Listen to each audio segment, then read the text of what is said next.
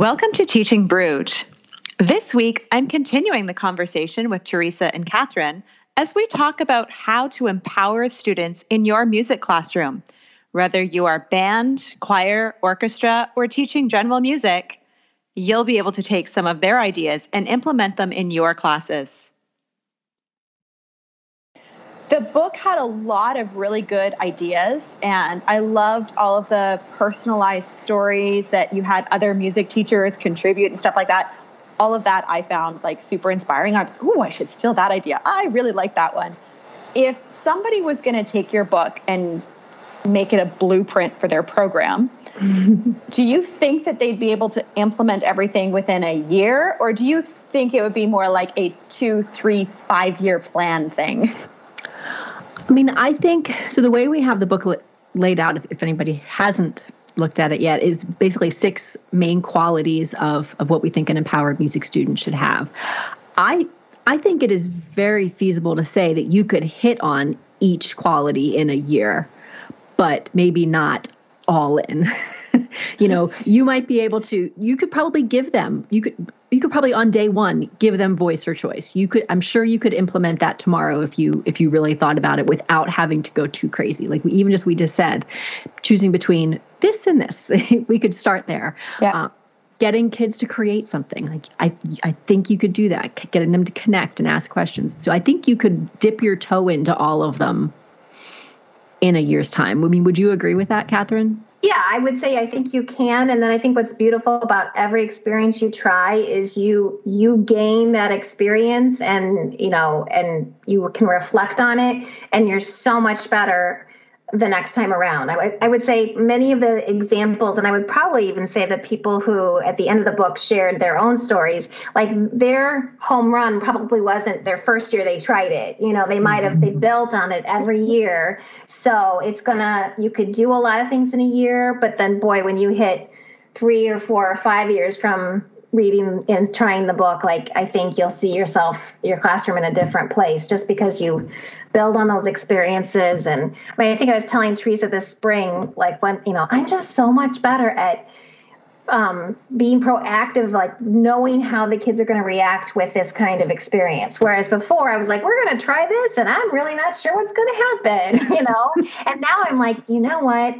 They're going to need this. They're probably going to need this. And I probably should just have this on the side just in case we get to it. So I'm much better at anticipating how it might go. And there's still tons of wonderful surprises, but, which just makes it exciting. But yeah, no, I think you gotta, it's not a one and done. You got to build on it and reflect. And there is no one size fits all. So it's just, how you make it work. Yeah, we tried to make it very clear that we were not giving out lesson plans. We were not giving out take this and put it in your classroom. It's more this is an idea. This is how we did it. Now you figure out how to adapt that for your situation and your students. Yeah, and I know that from myself going through that process, initially, it's a lot of work. Oh, yeah.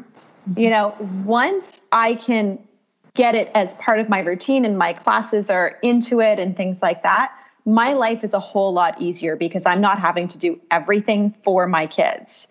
But to make that shift from being the one who does all of the things for the kids and all of the work, and they just sit there and receive the knowledge that I pour into their little heads.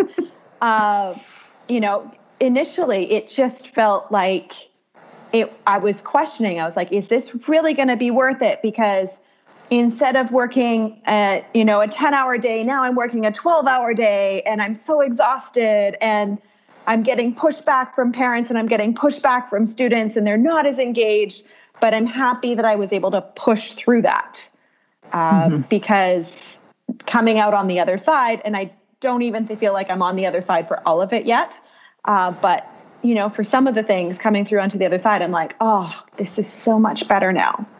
Yeah. Now I'm this year for the first time, one of my units is going to be to actually have my upper middle school students put together the first concert, cool. Everything.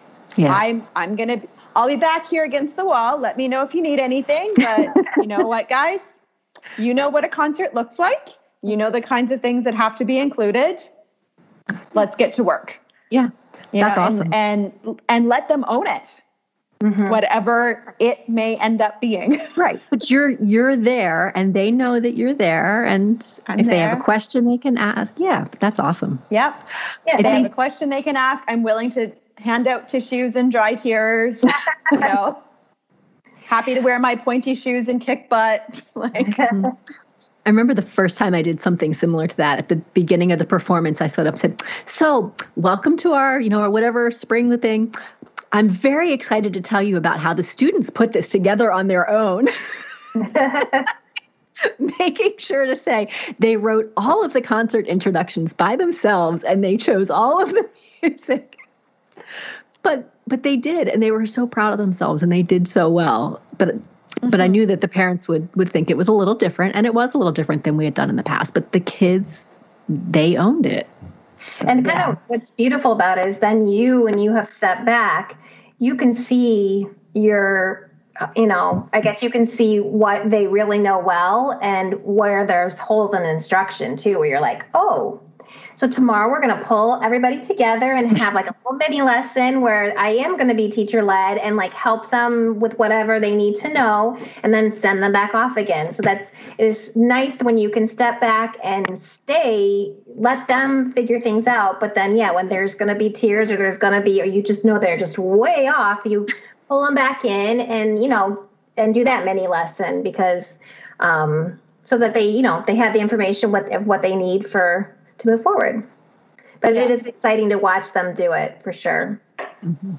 Yeah. And in regards, Teresa, what you're saying with the parents finding it a little bit different. Mm-hmm.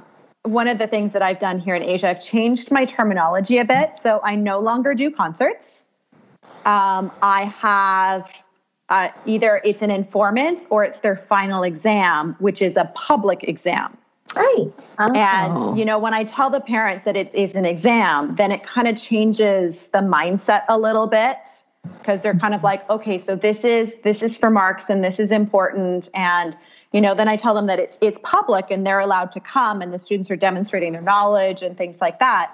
Then they kind of get a little bit more on board with that. And they're happier to receive less than perfect if it was a concert where they are wanting to go and see a professional symphony orchestra. And why isn't my child playing like that professional symphony orchestra? Right. That's a neat idea. And I love informances. I think that's just such a great way to really let the kids showcase what they're learning. Because you focus on the learning.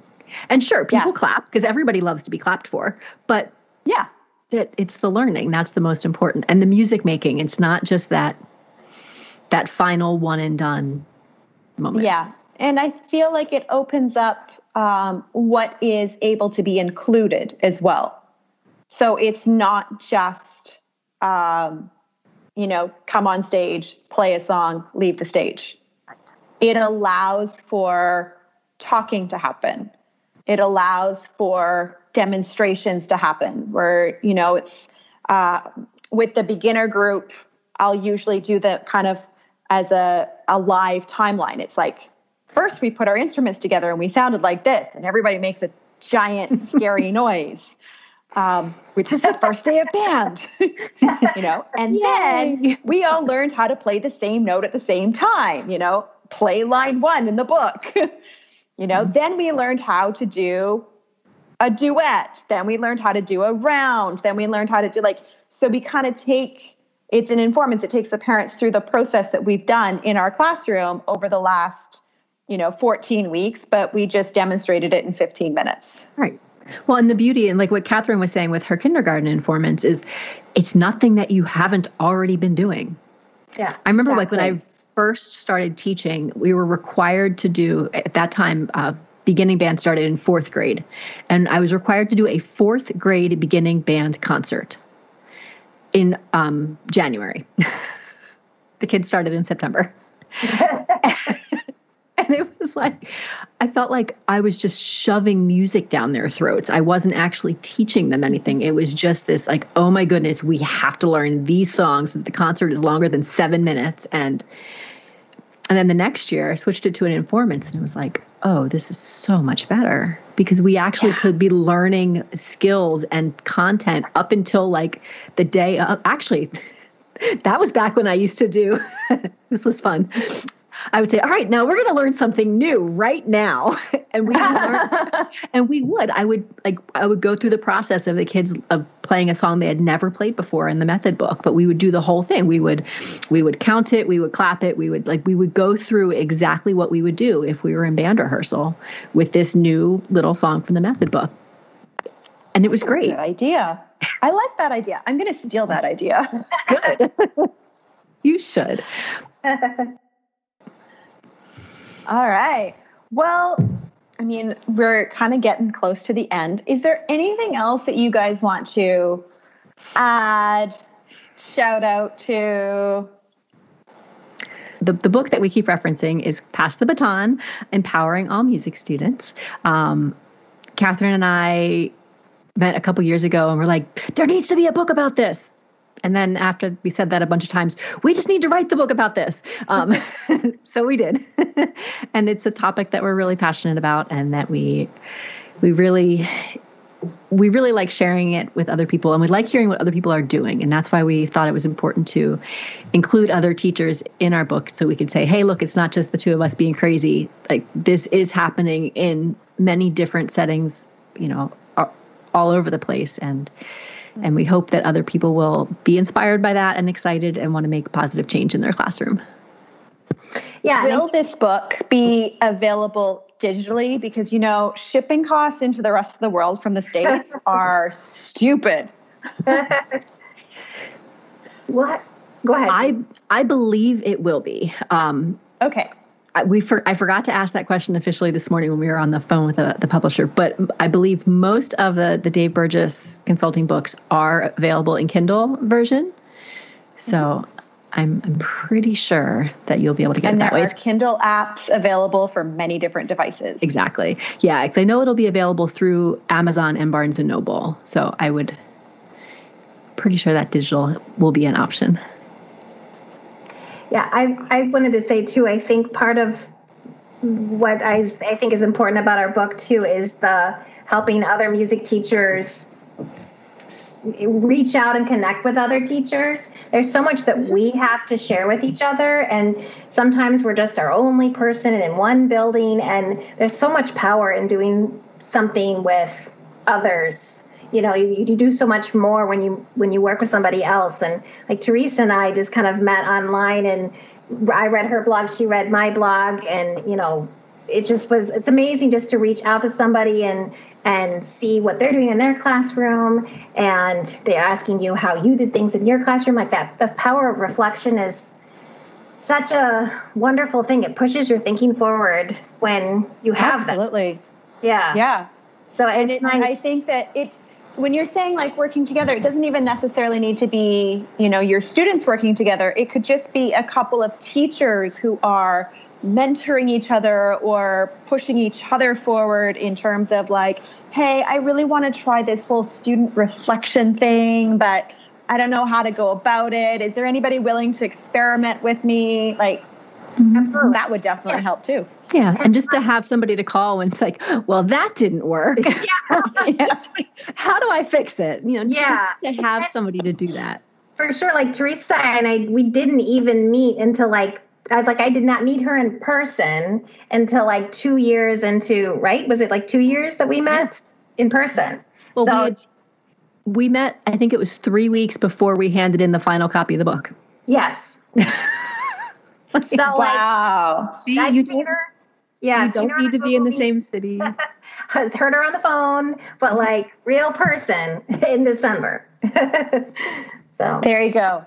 Yes, 2020 is all about the virtual relationships. For sure. But yeah, well, you know what? That's actually kind of good to hear. And now that I'm thinking about it, I'm realizing that Teresa and I have known each other for several years, and we've never met in person either. Although it's a little more complicated to meet you in person. It requires a passport. It is not that complicated. All you have to do is buy a plane ticket and get on the plane. Yes. Today I would not be allowed to do that, but no, that's true. 2020 is not the time of virtual, or is not the time of meeting in person. That's for sure. But yeah, it's kind of nice to hear that you guys were able to do so much collaboration, including writing a book without having, met face to face and having those face to face meetings and stuff like that. Because there's a lot of music teachers who would say, well, I'm the only one in my area and I don't know. And, for those of us who are out in the world and teaching in other countries where you are potentially a minority speaker and you aren't connecting with the local teachers at all, having that virtual connection and being able to reach out is definitely important. So is there like a pass the baton group that people can join, or should they just follow you on Twitter, or how can they make this connection? Definitely follow us on social media. So from my Twitter is at Musical Teresa. And then Catherine. Mine is Singing Finch 1. And then we do have a website for the book. It's passthebatonbook.com. And if you go there, you can actually sign up to get on our email list. We are both busy music teachers. I promise we are not sending you email every single day. It's more like every couple weeks, maybe. But that will be able to get you information about exactly when the book's going to be available, any just updates with that, fun content that goes along with it. We're working on putting together some resources to go along with the book, some book study things. So getting on that mailing list is going to be one of the best ways to learn more. Awesome. Well, yeah, a book study sounds great. I mean, I've read the book, but as I was going through, there was all these thoughts going on in my head, and I was taking notes, jotting things down, going like, putting in calendar dates, going, try this next year. I've got all of these reminders set up. It's like, go back to this book and read this chapter, So doing a study with the authors would be a great way to go to the next level within it too. Absolutely. Just having those conversations, as you're thinking about how you might implement it, talking to somebody else and going through that process together. Mm-hmm. Mm-hmm. Well, thank you very much for joining us. I really appreciate it. Thanks for having us. And maybe in a few weeks, we will hear some more from others. I like that. All right. That's all for today. Thanks so much for joining us. If you found this episode interesting, please leave a review and pass it on to a friend. Have a great week, everybody.